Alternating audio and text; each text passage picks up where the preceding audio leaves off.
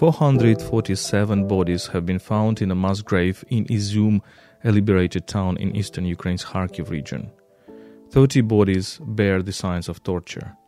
Izum is another example of Russian war crimes and atrocities on the Ukrainian territories Russia has occupied since its full-scale invasion this year. You're listening to the podcast Explaining Ukraine. This is our weekly digest covering key events and trends in and around Ukraine from September 18th to September 25.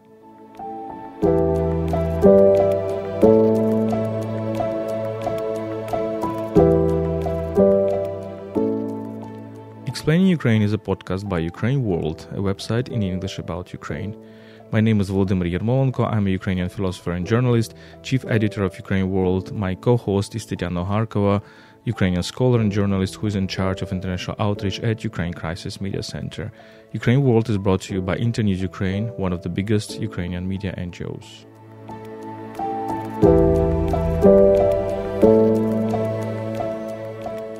Before we start, let me remind you that you can support us on patreon.com/UkraineWorld.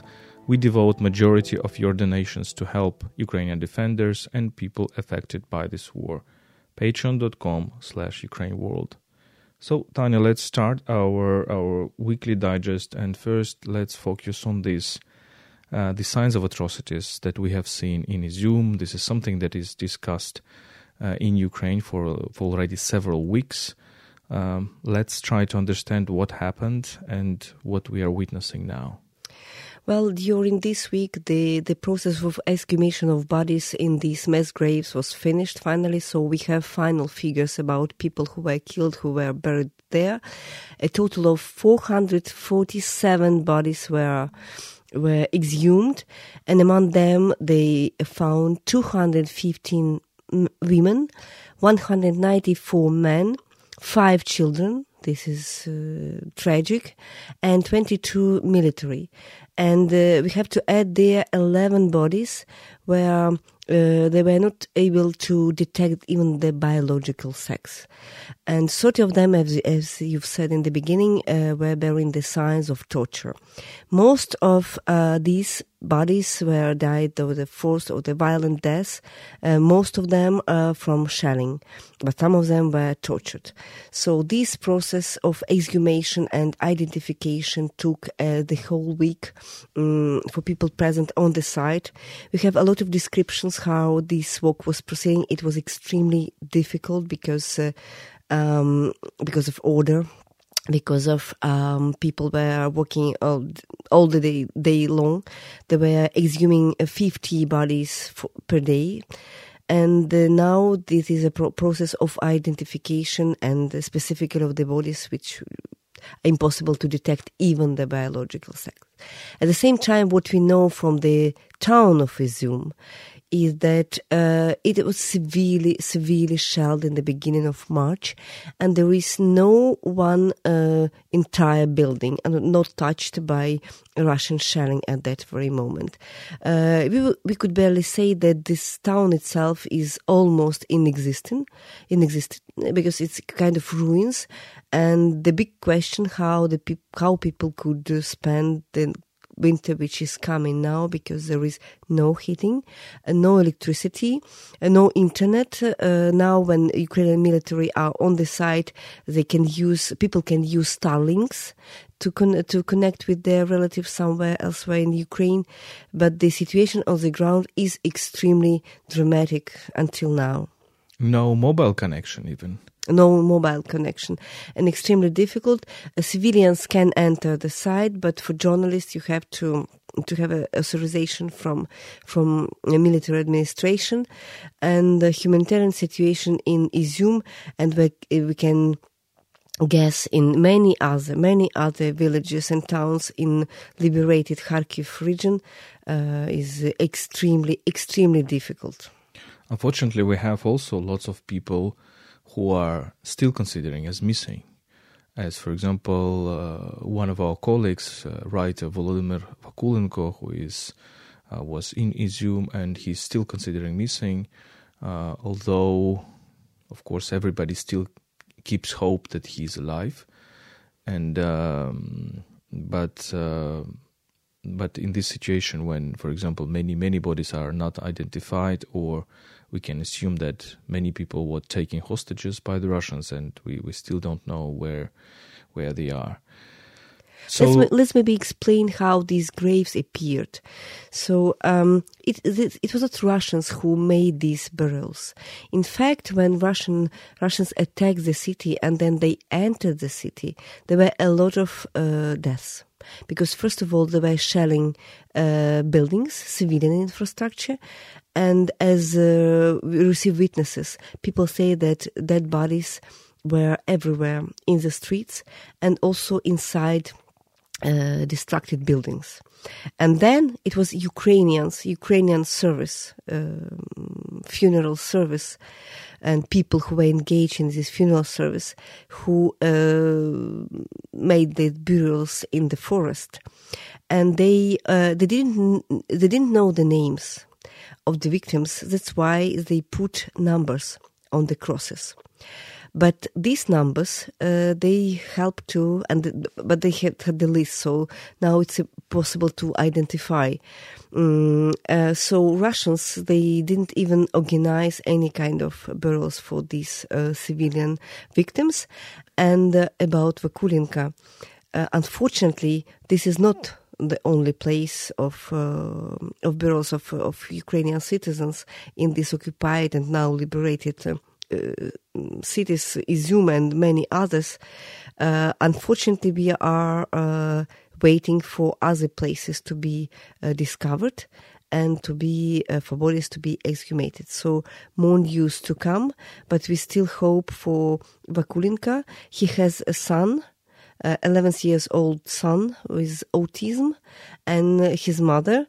They are in Kharkiv region, and they have no news from Vakulinka for many months already.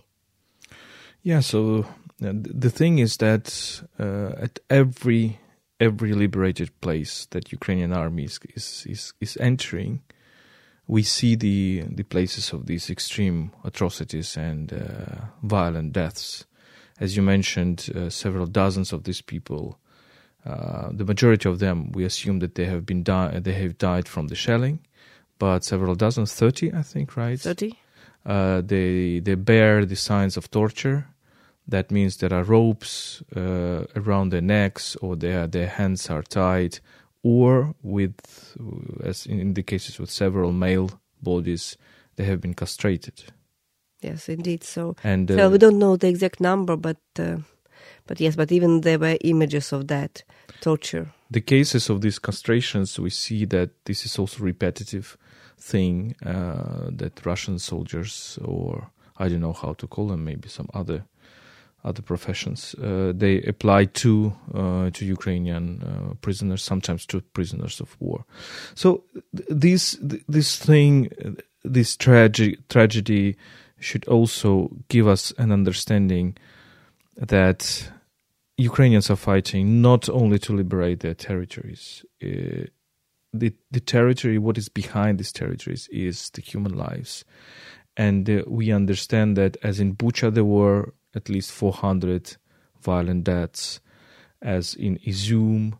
Can you imagine what is happening in bigger cities like Kherson or Mariupol? We cannot even imagine that.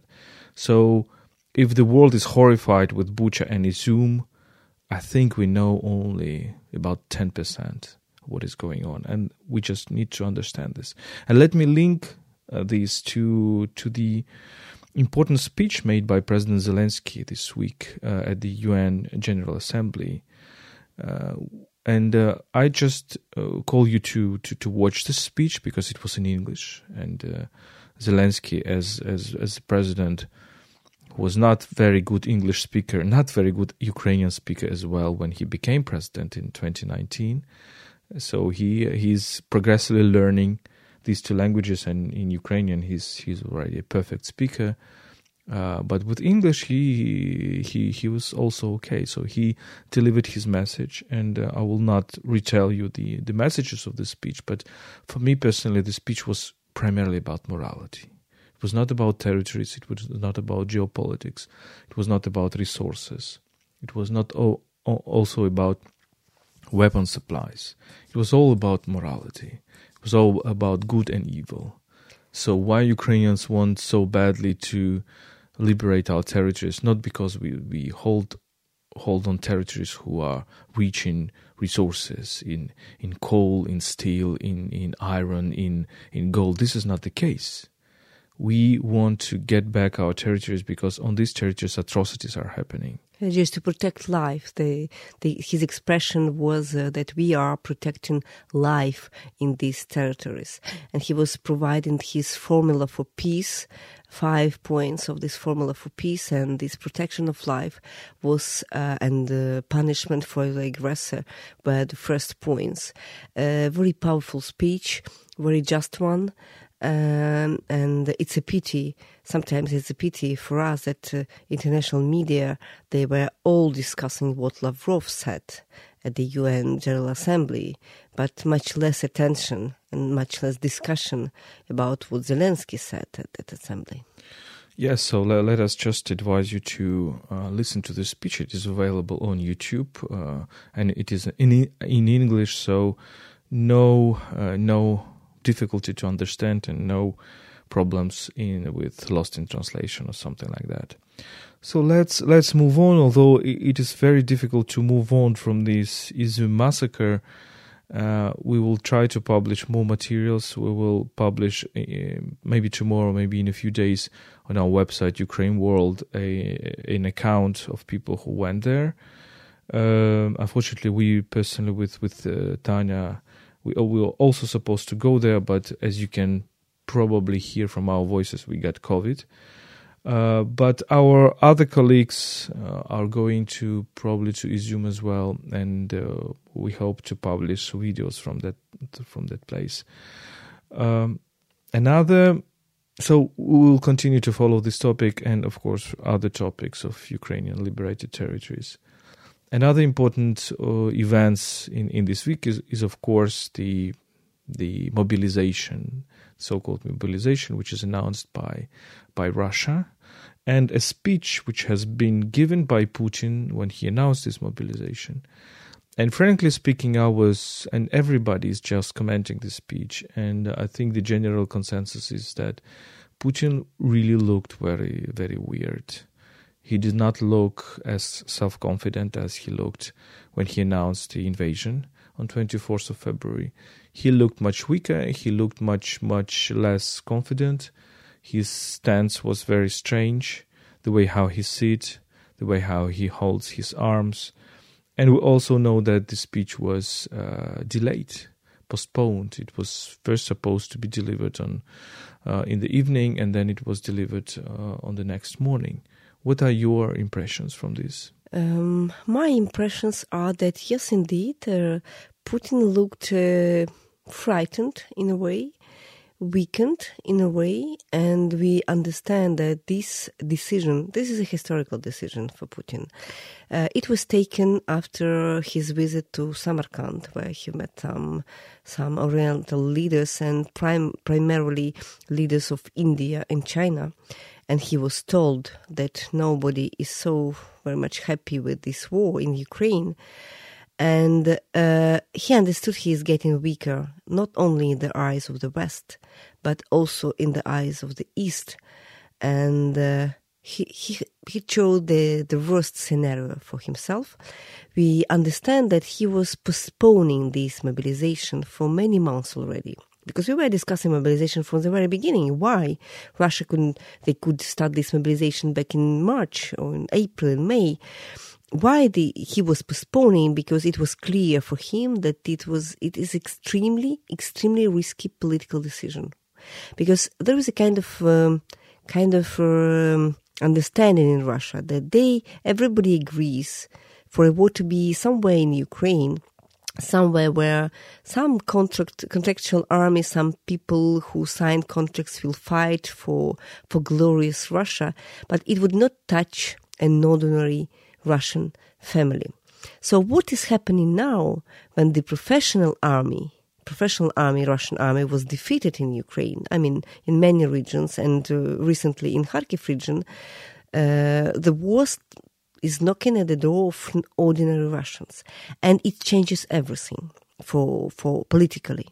I mean, because for Russians, it means that this is not about glory. This is not about pictures on the TV. This is about their destiny. This is about their own experience, about their own losses. And let's maybe come back to the article of Chief Commander Zaluzhny. We already discussed in one of our previous podcasts. You remember that Zaluzhny was also highlighting the fact of this asymmetry between Ukraine and Russia. Ukrainians, all of Ukrainians are suffering from this war. We all have this experience of the war. For Russians, it's something, the war is resumed in something on the TV. For most of them, they have no direct experience. Now, everything's changed. Mobilization, Putin announced it like a partial mobilization. But what we see from social media, from journalists, it looks like they try to mobilize everybody they can reach out. So they're trying to mobilize. There were some villages in Far East in Russia where every man was mobilized. So it's real mobilization. And it means that there is a kind of a social contract which is broken between Putin's and his people, because for them, not a lot of them, of Russians, will agree to die for this in this war.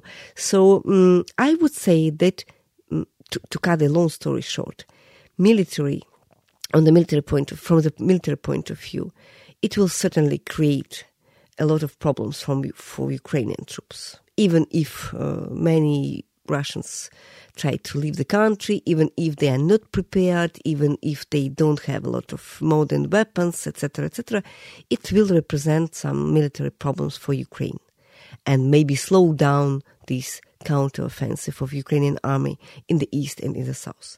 But politically, this decision is weakening political regime in Russia, and it is creating additional risks for internal situation in Russia. Yes, and Putin is facing everybody is now talking, many people are talking that this is kind of a Zugzwang, because not declaring mobilization is bad, because currently Ukrainians outnumber Russians physically on the front line. So there are simply understandably more Ukrainian soldiers on the front line, because Ukraine has conducted mobilization and it's gradually increasing and reinforcing its reserves. So Russians were outnumbering Ukraine in terms of equipment, in terms of artillery, in terms of ammunition, in terms of shells.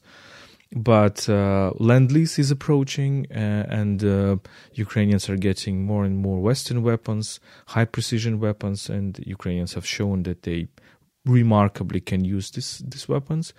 And this creates kind of a asymmetry already and disadvantage from the Russian side. So when we're talking about this mobilization, the question is probably not that the result of this mobilization will be that Russia will be able to make a big offensive, another offensive on Ukraine, but rather that it will be able to suspend, to stop, to slow down Ukrainian counteroffensive. This is probably the key goal of it. And maybe let's also talk about another important point from this Putin speech. When he was talking on Monday about this partial mobilization, he also announced these referendums. At least he said that Russia will support the result of these referendums. And another important issue of this week, referendums in 4 Ukrainian regions, in Kherson, in Zaporizhia, in Donetsk and in Lugansk. But maybe the first thing to say here is that none of these regions is entirely controlled by a Russian army. Even Lugansk region, which was almost controlled by Russians back in July, there were already a couple of villages reconquered by Ukrainian troops recently during last week and the previous week.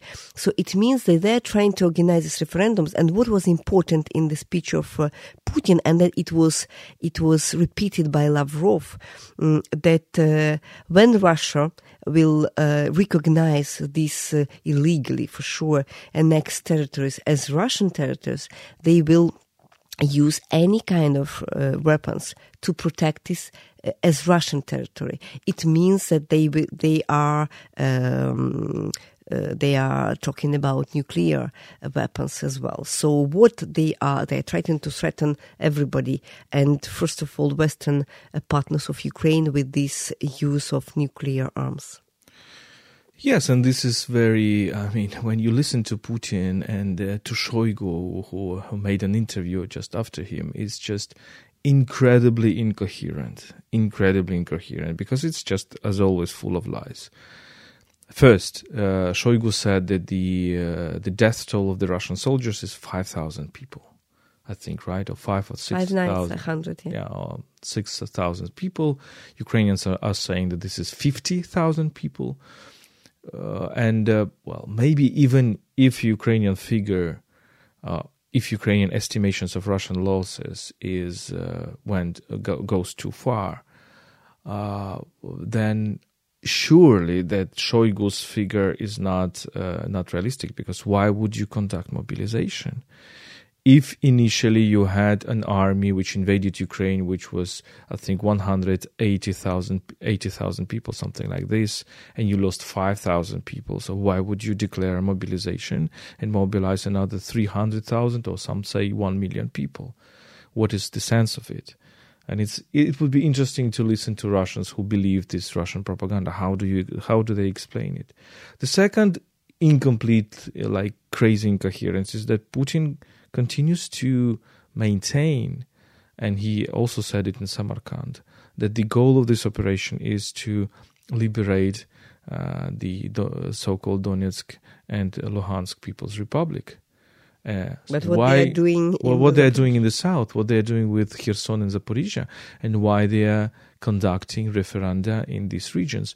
I looked into these bulletins, so-called the ballots, and there are a question: do you agree that blah blah blah, the Donetsk People's Republic, whatever? But then, when they mention Zaporizhia and Kherson, they mention oblasts, the Ukrainian oblasts, and they control only a tiny part of it, maybe one half of each, right? As in Kherson, maybe a little bit more, but in Zaporizhia, this is ridiculous, because in Zaporizhia region they control just a little part, much less than half, they don't control the center, they don't control the city of Zaporizhia. They don't control Zaporizhia. So my question is, okay, they will hold a referendum on these tiny parts of Zaporizhia region, and they will declare the whole Zaporizhia Oblast, including the city of Zaporizhia, as part of Russian territory. And they will say, okay, but Ukrainians are staying, as they will say, obviously, with regard to the Ukraine-controlled Donetsk region, and there are a big part of it under Ukrainian control, they will say, okay, Ukraine occupied parts of Russia. So they will say that Ukraine is occupier, not Russia is occupier. Yeah, so generally, this will already mean the result of the referenda, if you think it logically. This will already mean that they will declare Ukraine as an occupying country, which occupied parts of Russia, and therefore, all this nuclear bullshit, nuclear blackmail is already possible now. So they should actually attack Ukraine with nuclear weapons on the next day. Yeah, but and the contradiction here is why do they need these 300,000 people, mobilized people, if they are planning to use nuclear weapons against Ukraine? So a lot of misunderstanding here, and a lot of lies for sure. And they are presenting now the aggressive war against Ukraine like a defensive war, because now they will present it like we are defending, I don't know, people, nation of Kherson or nation of Zaporizhia. This is an absurd term. They're talking about nations, about people living in all these territories. So this is absurd, and they will be pretending to defend these people. We understand that nobody in the whole world believes what Russians are saying now, but nevertheless, it's still extremely dangerous for Ukraine and for partners. My guess is that maybe they are trying to reach out to negotiations. So, and maybe after they announce these referenda results, they will be a starting point for them, just a pause between their results and the announcement of Putin that they accept these territories to Russia. There will be a time lap for negotiations. So he will try to start negotiations. And look, now I can annex these territories, or we talk. But the Ukrainian position from the Ukrainian officials, numerous times it was like we don't want to talk, and we will talk only after regaining our territories. But let's also be realistic that, the counteroffensive which was held during the past weeks in Ukraine, in Kharkiv region, it has already reached its limits. So it cannot be indefinite, right? So we will most probably witness a kind of a hold or a pause in it. It cannot go indefinitely. Maybe so, but at the same time, I'll be cautious here. But we do have some information which is not official at that very moment. But there are things going in places around Liman. Sometimes with some significant progress. Nothing is official, but it looks like there are still some efforts with not such extraordinary speed like it happened in Kharkiv region, but still there is some important moves in Lugansk region and in Kramatorsk region as well. So let's be cautious about that. We don't know. Kramatorsk region. What do you mean? I mean.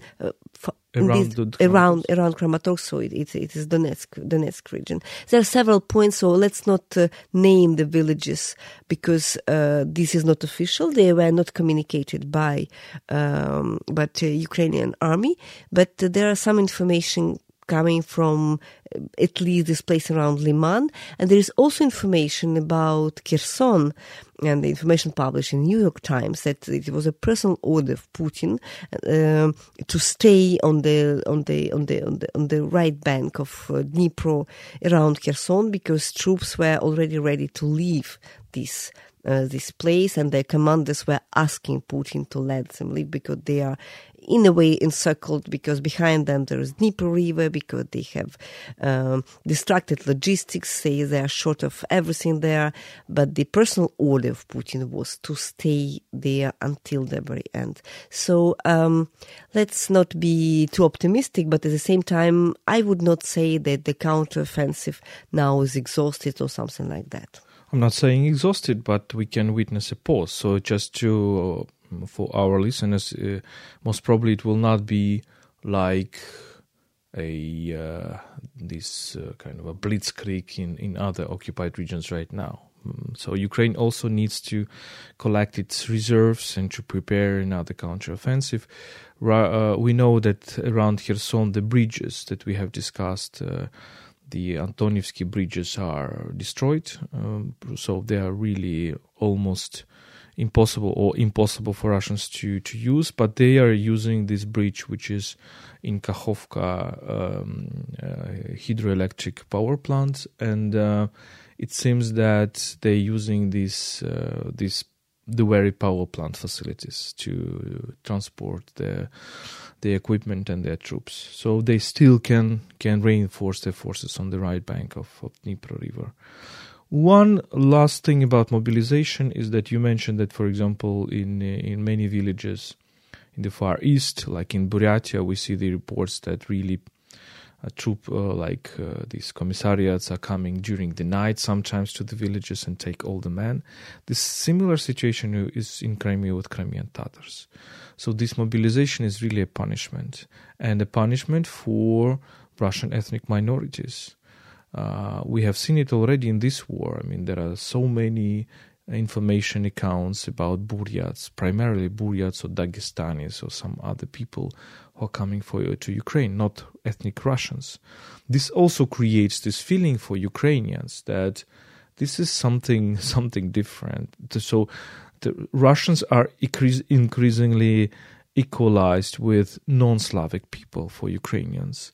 And in the mythology, this popular mythology of Ukrainians, it is, of course, very often equalized with the Mongol invasion of the medieval times of the 13th century. And Buryats, well, are playing, unfortunately, this strange role of being like the symbol of this repetition of this Mongolic invasion. But coming back to Crimean Tatars, we also see the reports that in some villages all Crimean Tatar men are taken to the mobilization, and some other up to 80-90%. And we understand that, of course, Crimean Tatars in Crimea are mostly against this Putinism, of course. They considering the Crimean occupation as another tragic story of their people. So they will be forced actually to wage the war against Ukrainian army, who have also Crimean Tatars on their side. And politically they are kind of are forced to wage the war against people who are politically on their side. So this is one of those absurd examples of this mobilization. Maybe let me say one thing which is also important about this mobilization and about what's the result of that mobilization in Russia, what we see, what we witness, what we see at least, we don't witness, but we see in social media and media that a lot of Russians are fleeing the country. We see these traffic jams on the border of Georgia, Mongolia, they're going to Finland, they were trying to catch planes during the first hours after this Putin announcement. On Monday, Tuesday, there were no more possibility to get out to Turkey or elsewhere. And I would like to mention this Ukrainian reaction to these departures, because we observe a lot of Europeans and Western partners of Ukraine which look happy about these departures, saying that, okay, Russians are leaving Russia, so it's good news, so nobody will be fighting. But I would like to mention that Ukrainian perspective on that is slightly different, because Putin needs these people to fight in this army. But we Ukrainians, when we observe these mass departures, which were not there when Russia invaded Ukraine, when it committed all the war crimes here, when they killed thousands of people here in Ukraine, we need these people to fight against Putin. And in a way, Ukrainians are disappointed with such departures. And this is a kind of Russian way to avoid this historical responsibility of the whole nation for what's going on. Because there are already millions of people, millions of male, adults, male who left the country and who are accepted or will be accepted in many countries. For example, we've seen this debate in Germany. Germany, for example, seems to be ready to accept these young males from Russia and to accept them as refugees and to provide them all the facilities for them not to fight in this war together, and somewhere, we guess, somewhere close to Ukrainian women and somewhere close to Ukrainian women and kids, somewhere in Germany. And Ukrainians, they have the feeling of injustice when we see that, because these people, these millions, we are not talking about hundreds of thousands, we are talking about millions of Russians who left their homeland starting from the February. They could have changed things inside Russia. Instead of Ukrainians to change the way of the history, paying the extremely high price by human lives of our soldiers and of our civilians. We are paying an extremely high price for this war, and we expect, and I think we have the right to expect, for Russians to contribute in a way by protesting now. They were not protesting a lot in the beginning of war. Still there were some protests, but not a huge number of them. This is maybe the moment of the truth, so for them to protest and to not to flee the country, but to fight against Putin.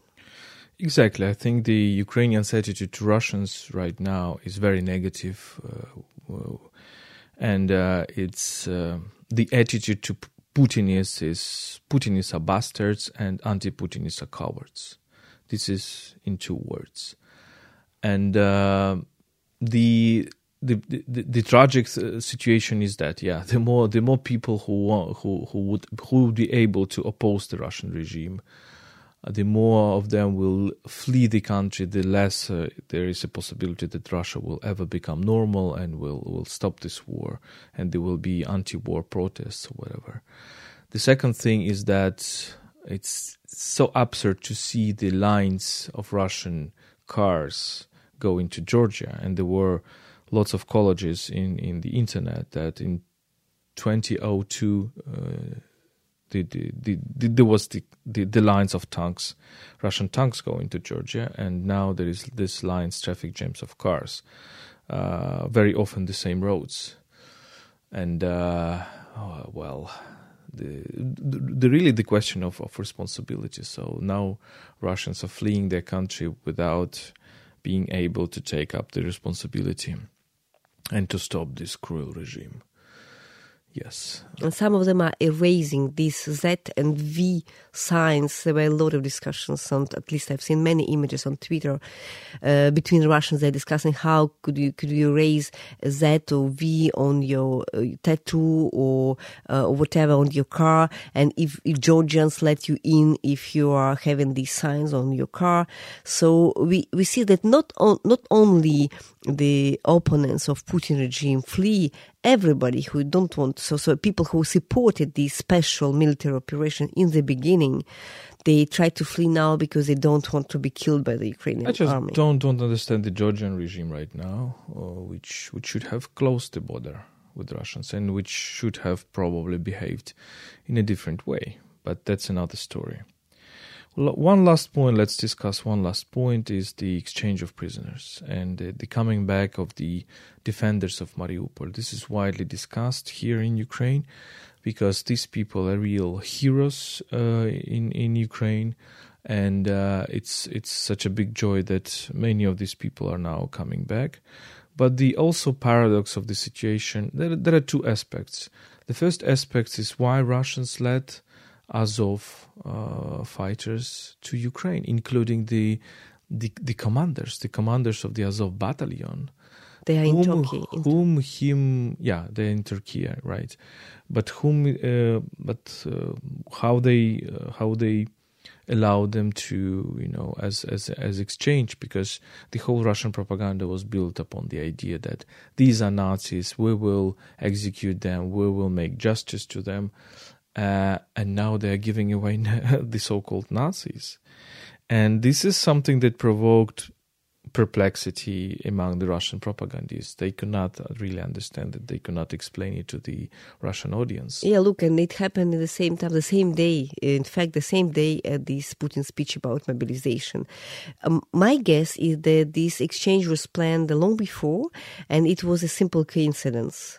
That it happens the same day, but imagine Putin is declaring mobilization. He's talking about this big patriotic war.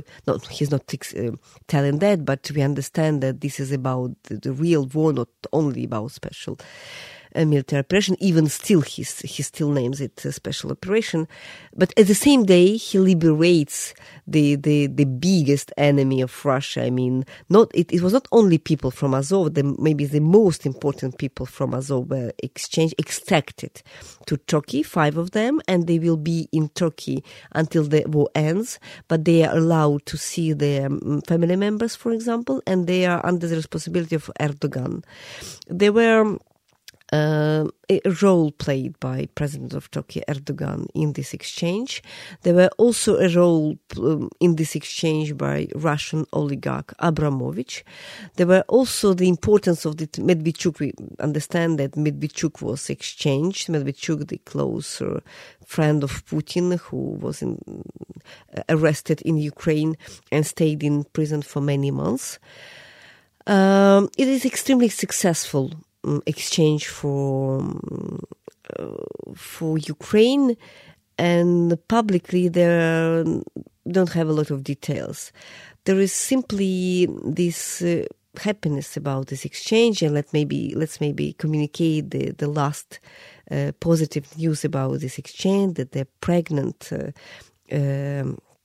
medical doctor, female, from Azovstal Mamontovo. She was liberated on Monday, and today in the morning she gave birth to a girl in Rivne, in Lutsk, if I'm not mistaken, and everything went very smoothly, and she's in good condition, and her baby is in very good condition. So it's a pure happiness for her and for her family. Imagine she was captured when she knew she was pregnant. She got to know she was pregnant when she was already in Azovstal. She went through all these extremely difficult weeks in Azovstal, and then 4 months of captivity in Russia. And she was pregnant all the time. And then she went back to Ukraine, and she gave birth to her baby already being free. And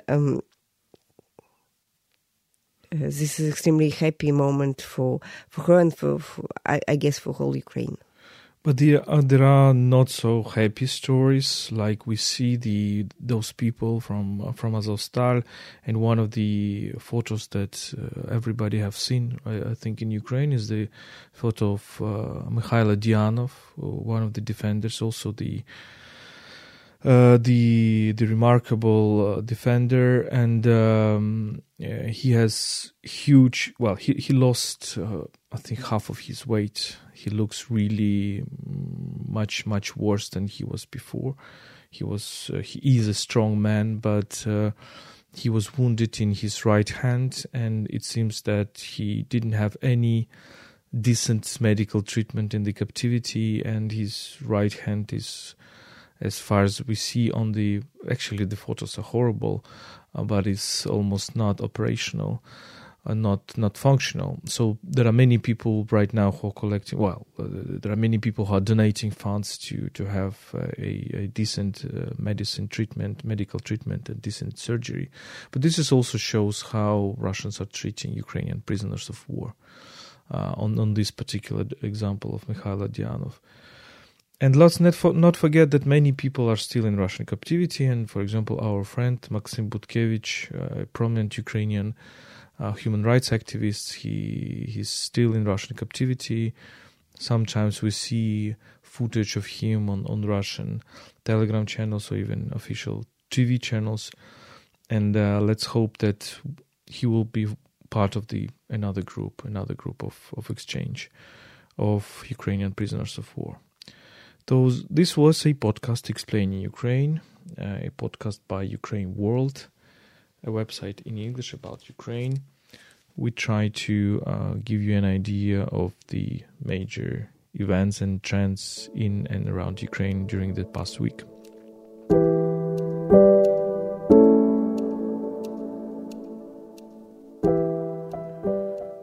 Let me remind that my name is Volodymyr Yermolenko. I'm a Ukrainian philosopher and journalist, and I have talked, as usual, my co-host is Tetiana Oharkova, Ukrainian scholar and journalist from Ukraine Crisis Media Center. Ukraine World is brought to you by Internews Ukraine, one of the largest Ukrainian media NGOs.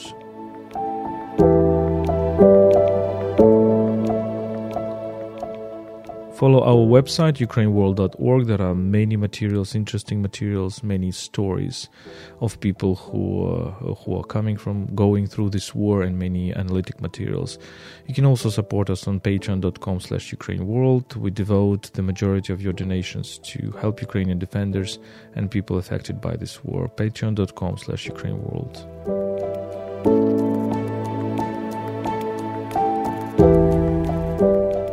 Follow us on various platforms, stay with us, and stand with Ukraine.